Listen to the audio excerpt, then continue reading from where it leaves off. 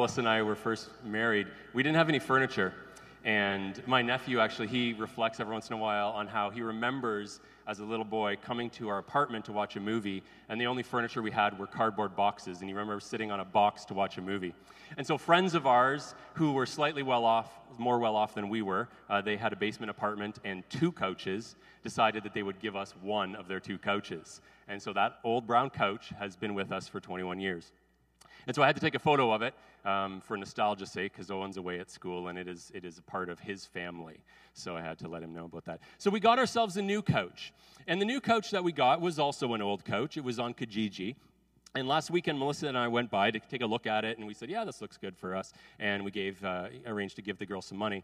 And then later on, as Melissa and her, the person who was selling it, were emailing back and forth, she says, I kind of know you. And she goes on to explain how she said, I knew I recognized you guys when you were in my house, and I couldn't figure it out, so I creeped on Facebook, and I realized I've been to Elevation. She said, Graham and Rachel Watson are friends of ours. And she said, anyway, so Jude and I went back last Sunday to pick up the couch, and she said, I told her, I was like, yeah, I heard you guys have a connection. She said, it's such a small world sometimes. And how many times do we find ourselves saying a similar kind of thing? We run into some person, we have this random connection, and it's like, man, it's such a small world. Now, that's partly because we live in a relatively small city, and you're going to run into people like that. But sometimes the circle is even broader. We run into someone maybe from across the country, or we find out a connection across the continent, or sometimes even around the globe. In many ways, our world is shrinking, and every passing generation feels a higher level of interconnectivity with people that we will never see in person. You see, there was a time in world history where other people were just unknown. You didn't even know. Like centuries ago, you didn't even know people on the other side of the world existed. Like that's the way it was. And then as a result of exploration and communication channels, that began, those people who were unknown, they began to become known, but kind of unknowable. So you knew about them, but there was no way that you could ever know someone on the other side of the planet. And here in our own day, you can not only know about someone on the other side of the planet, but communication allows us to know people and be actively involved in the lives of people much different than us on the other side of the world. It's fantastic. But awareness about the wider world isn't enough. Awareness doesn't meet the real needs of people that we might feel much more connected to. So how do we increase that connection? Well, this psalm that was read for us this morning, it's a beautiful expression of trust in God. I lift my eyes to the hills. Where does my help come from? My help comes from the Lord, the maker of heaven and earth. What an incredible reminder of who God is. Our God is the maker of heaven and earth, the God who helps. The psalm then turns outward, and it draws the attention of whoever is listening to the ready assistance of God, who will watch over you, who will keep you from all harm. And so it's this announcement, I know that God is my helper, and he's your helper too. And God is most certainly able to do this. If humanity is only now coming to appreciate the potential of globalization, well, God's heart has always been global. When we read the story of Scripture, we read about God's interaction with this particular group of people in the world, but God's heart has always been for all people everywhere. But words like these, about how God will take care of people, they shouldn't take away the sense of responsibility that is ours.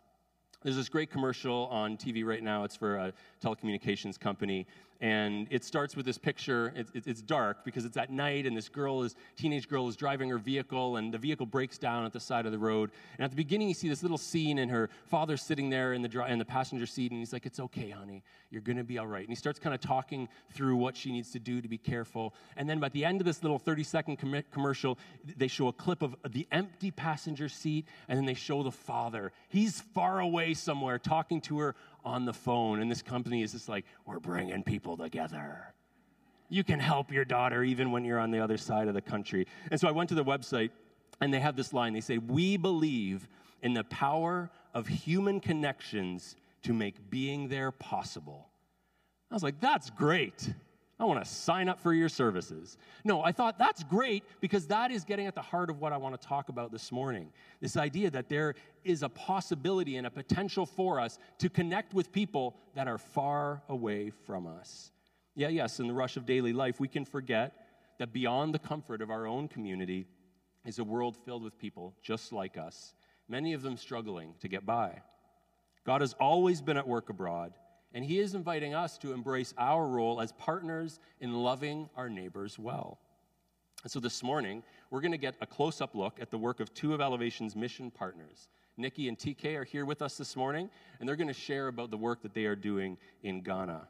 When we talk about mission at Elevation, we're referring to the ways in which followers of Jesus partner with one another to bring and to embody the good news of Jesus outside of their own spheres of influence, whether that's regionally, nationally, or in this case, globally.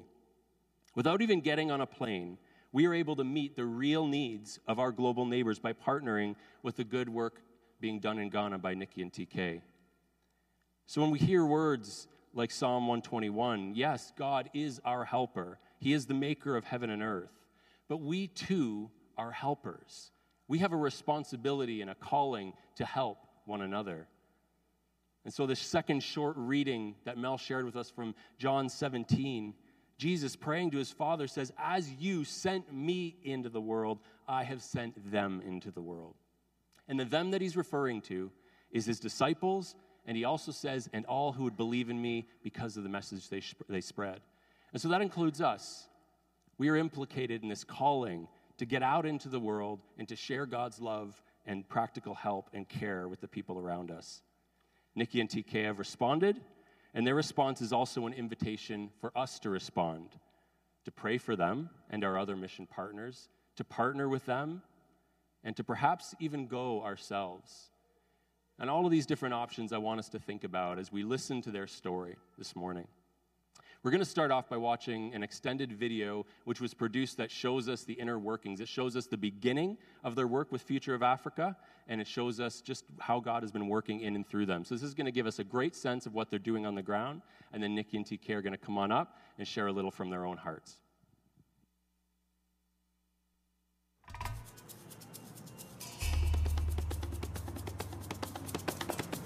Accra in the street is not easy.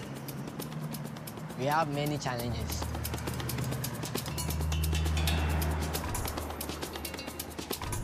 They have been using air conditioning, so when we will go and sleep there, when the mosquito tries to drink our blood, the air pushed the mosquito aside.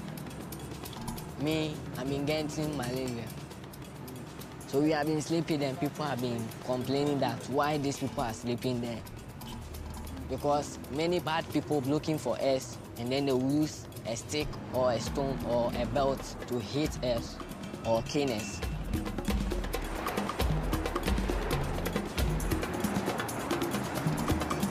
The place is too dangerous. Sometimes some people pour glue into other people's ears. Some of them will steal your things. You can't bear to stay there.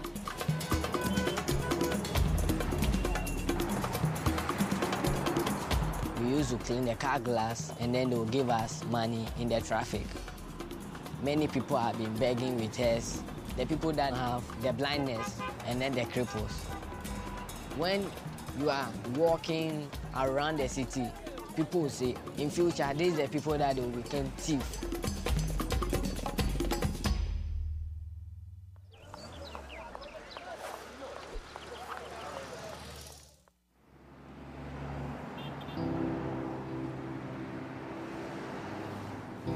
So one day I was just returning from dropping my brother off at the bus station, and when I got here I realized there were some kids playing next to this wall by the mall. And when I saw them, I was a bit conflicted. I was wondering, why are these kids here? Why are their parents? And it was a little cold. And I was thinking a lot about faith and our responsibilities as Christians. We're supposed to live life like Christ. And he spoke a lot about the values of service, compassion, justice. And I felt guilty about just driving away. So I went around the roundabout and then went back to where the kids were. And as I drove closer, my heart started beating faster because I didn't know what questions to ask them. But I did it anyways. When I got here, I noticed one of them was up, and I rolled down my glass. I called him over, and I asked him, "What are you doing here?" And he said, "This is why I sleep." He said he goes over to the intersection to wipe windshields, Sometimes he makes enough for a meal a day. Sometimes he goes to bed hungry. The day I met him, he hadn't eaten since the previous morning. I decided every weekend I would make jollof rice, and then I'll come into the street and hang out with these kids. And I made a promise to myself that I'll be consistent. And then even if they don't talk to me, I'll still show up anyways. We're standing by the wall, I wonder if your eyes could talk, what would they say? What would they say? And now we're walking in the streets, I see how hard you must compete for what they have, for what they give to you. So TK started working with our kids on the street about 3 years ago, and I joined him a year ago after we got married. And our progress really developed organically. It kind of showed itself over time as we were present and were faithful in joining the kids on the street and understanding their reality. It kind of became obvious to us what we needed to do. It's not easy to walk up to a street corner where there's a whole bunch of kids that everyone else deems wild and like social deviants. That's really intimidating for a lot of people. What I've experienced in my own life is that you have to embrace that discomfort of leaving your area of expertise, your comfort zone, and you have to be daring enough to go beyond whatever that physical or mental barrier is that gets you to the other side where other people are, and you realize they're not just other people, they're human beings with incredible stories to tell you.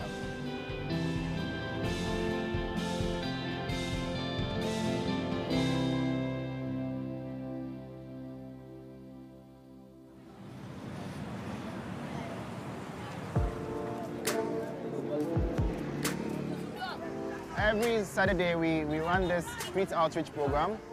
In Accra, there's an estimated number of about 65,000 kids living in the streets.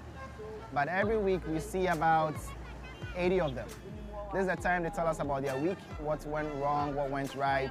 If some of them have any health issues, they talk to us about it. If we can provide first aid on site here. I'm going to wrap it, but you have to keep it dry. So this is our time to really connect and bond with them. Menya sure say mukwa ubetina school. Mwe na musa ubetina. President. We have a few students from Ashesi University, University of Ghana, that come into the street to hang out with the kids living here. Waiting for my children. And then we'll have a conversation about how they envision their future. That's the topic for discussion today. I met TK about 2 years ago when he started working at Ashesi, and I started talking about how I'm involved with children, and he also opened up to me about his organization, Future of Africa. And for me, it goes beyond what they're being taught in the classroom. It's more about how can we immerse them into context where they can understand the nuances of leadership. And I decided and agreed to visit one Saturday on the streets. Say 5 years if we in there.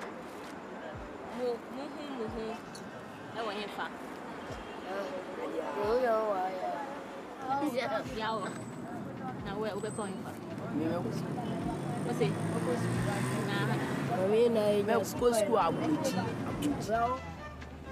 These kids whose survival is daily. It hit me real hard because it just kept bringing to mind so many things about why they are here, where are their parents, what happened to them, is everything okay, are they okay, are we doing enough, we're not doing enough, we need to do more. And as much as they do need food and they do need clothing, they need relationship, healthy relationship, somebody to tell them, I want to listen to you. What you have to say matters. I value what you have to say.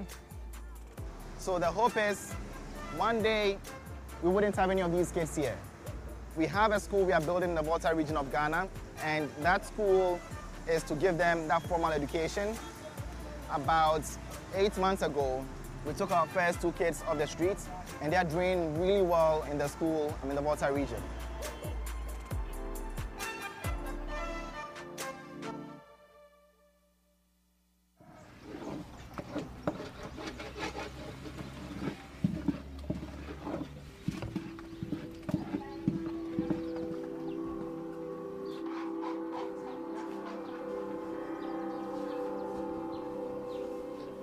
I was staying with my father in a place called South Labadi Estates, and he was staying there with his siblings. But sometimes I grow too stubborn to the extent that he beats me. Sometimes my hand will be swollen, sometimes I can't walk well. But because of that, it made me run away from home, and I lost the first school I was attending. Cyril, I met him in the town called Legend Village. When we are there, we have been talking, walking, playing football. So I thought Patrick was having the same ordeal. His father wanted to beat him. And that, my father sacked me, and then me and the boy went to the streets.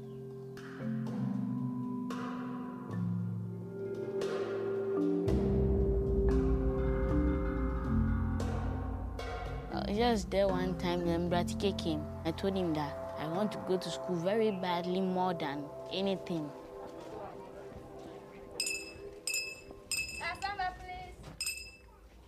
The Lord's Prayer. Our Father, who art in heaven, hallowed be thy name. Thy kingdom come, thy will be done on earth as it is in heaven. Give us this day our daily bread. When they born me, I never went to a preparatory school before. I don't know how to read. I don't know how to write. Now I know how to read small, and then I know how to write small. And Bratike to see me like that, I have future. He will let me to continue. So I feel happy that I'm in here going to school because of Bratike and Madam Nikki. I want to be a doctor because they are able to restore people to health. I like it a lot. Some doctors even put away their free time to use to take care of some children and some other patients. I like it. First, I want to be a rapper. I want to be a footballer. I know how to play football. I want to be a bank manager. And also, I want to learn Bratike life, how he's helping people. And me too, I'll follow him, helping people. Well, on the street, most of the times, if it's raining, you don't have anywhere to go. So you just have to endure the rain. And being here, there's security here, there's authority here, and I like it that way. Because being here is much safer than being on the street.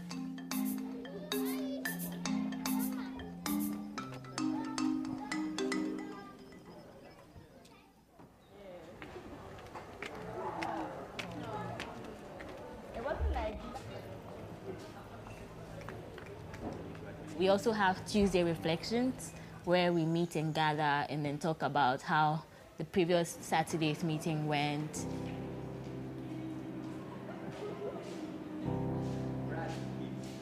What were some of the things that you guys thought was impactful, something that was different or resonated with you yesterday? When I asked them about when they stay on the streets, what do they think about? And one person was like, for him, Opebia is everything, because that's where he gets food, that's where he makes money, that's where he sleeps. They're not just making money for themselves, they're making money for their poor mother who can't fend for herself. And I realized, wow, these kids they've grown up so fast. And he was like, if you're not hard, like if you're not strong emotionally, you break down easily and all the insults will get to you. And the fact that they'll be able to block all the negativity and just forget it and move forward to another car and look for money, that was interesting yesterday. So I think at that point during our interactions with them, that's when we get to tell them that Patrick and Cyril showed interest and they showed that they were mature enough and ready to go by the rules that come with going to school. I'm realizing more and more that so many kids are asking about going back to school. A part of me feels like they've seen Patrick and Cyril, they left, they came back, and they've seen how transformation has happened, right? So I wonder if that's where they're getting inspiration from. Being part of F8 has empowered me a lot and has changed my thinking to more than myself, to others. It makes me believe that wherever I am, I can definitely be an agent of change. There's nothing you gotta do for my love. Just be you and that's enough. No strings attached, I am all yours. I see you working, I wonder who you will become. I know already you're someone. We are attached, I am all yours. I am all yours. They have a life in them, and they have aspirations, and they have dreams, and that gives me motivation. So my desire, my hope for them is that they can dream of a new reality, of a new future for them, for themselves, and that they would be able to go after that. And they'll know that we'll be with them every step of the way. I am all yours. I am all yours.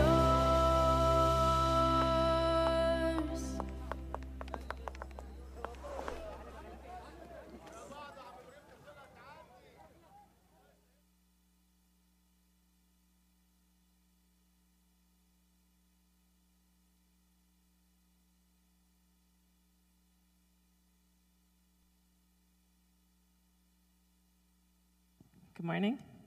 All right. So we hope this video and our stories can inspire you with an example of what happens when you dare to hope for better. When you dare to stop and listen to the voice inside that tells you that this is not the way the world was meant to be. When you risk your comfort and you give your time and resources to come alongside somebody else who, for whatever reason, is struggling to get ahead in life. We stand here before you as two people that are trying to figure that out in our context, what it means to share our lives with kids living on the streets of Accra, and what it means to open our door and invite people in. We're two people who believe in the possibilities of hope. Miriam, Nancy, and Vera, who you see up on the screens, joined our extended family earlier this year. Young girls on the streets are either commodified for sex or subservience. Their childhood and formative years were spent honing their survival skills, how to scrounge for food money, how to fight off the unwanted advances of men, where to collect the drippings of an air conditioner to shower, what bus shelter to sleep under when the rains come. Skills nobody, let alone a child, should have to learn. After a couple of years of getting to know these three girls, Tiki and I grew increasingly convicted of our responsibility to get them off the streets. Up until then, we had experience taking boys off the streets and into our home, but moving girls was a lot more challenging. After all, the body of a young girl in our context is a desired commodity. Tiki and I moved these three girls into our home earlier this year.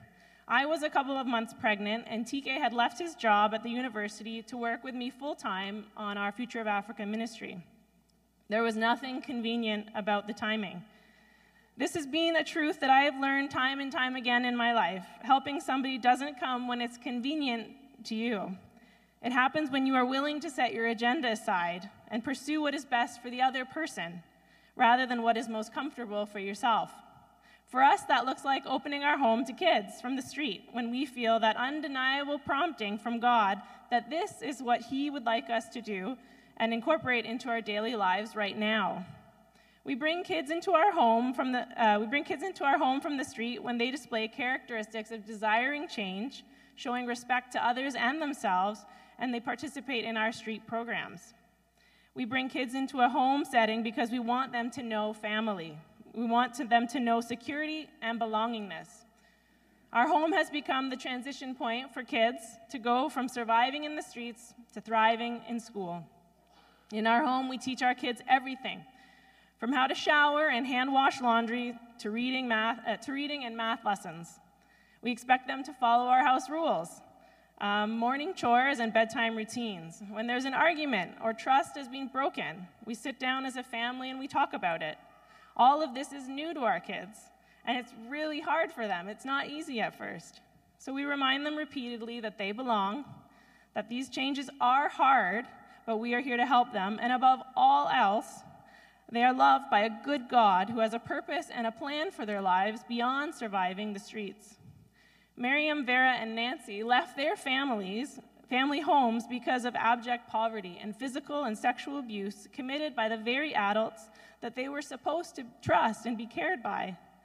They came to the streets because even the unpredictability and abuse of the streets was better than what they had to endure in their family homes. Miriam, Vera, and Nancy are currently attending a boarding school where they are excelling in their academics, establishing new routines, and enjoying healthy relationships. We could not be more proud of them. TK and I have many plans. Next year, in March, we'll be opening a community center in the heart of Accra to run our street outreach programs. And we're currently building a boarding facility so more kids can come and study in our school. And we have plans to develop a vocational training center so all our students have both head knowledge and hands-on skills. But none of these plans compare to the joy we receive watching each one of our kids step into the knowledge that they have intrinsic value, are free to pursue their dreams, and so worthy of being loved. It is when we step out of our comfort zones, go to the other, and care for people as unique individuals that change begins to take root in both us and them. If you'd like to know more about what we do, we'll be in the gym after this, and we would be happy to chat with you. We'd also like to invite you to partner with us. Our ministry is growing quickly, and we have a lot more kids that would like to go to school and are ready to go to school.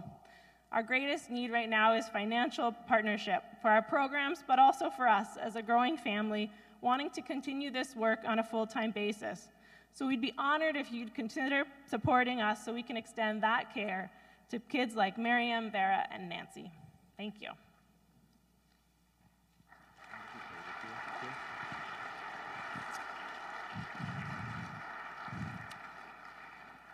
This is profound, and it's a blessing to have you guys sharing with us here. I'm just going to invite a few of you, if you'd like to come, we're going to pray over them, and I'd like to invite you guys to just, whoever would like to, come up front, and we'll just surround them as a physical sign of our support and our continued commitment to stand alongside you as you grow and build this mission and this venture.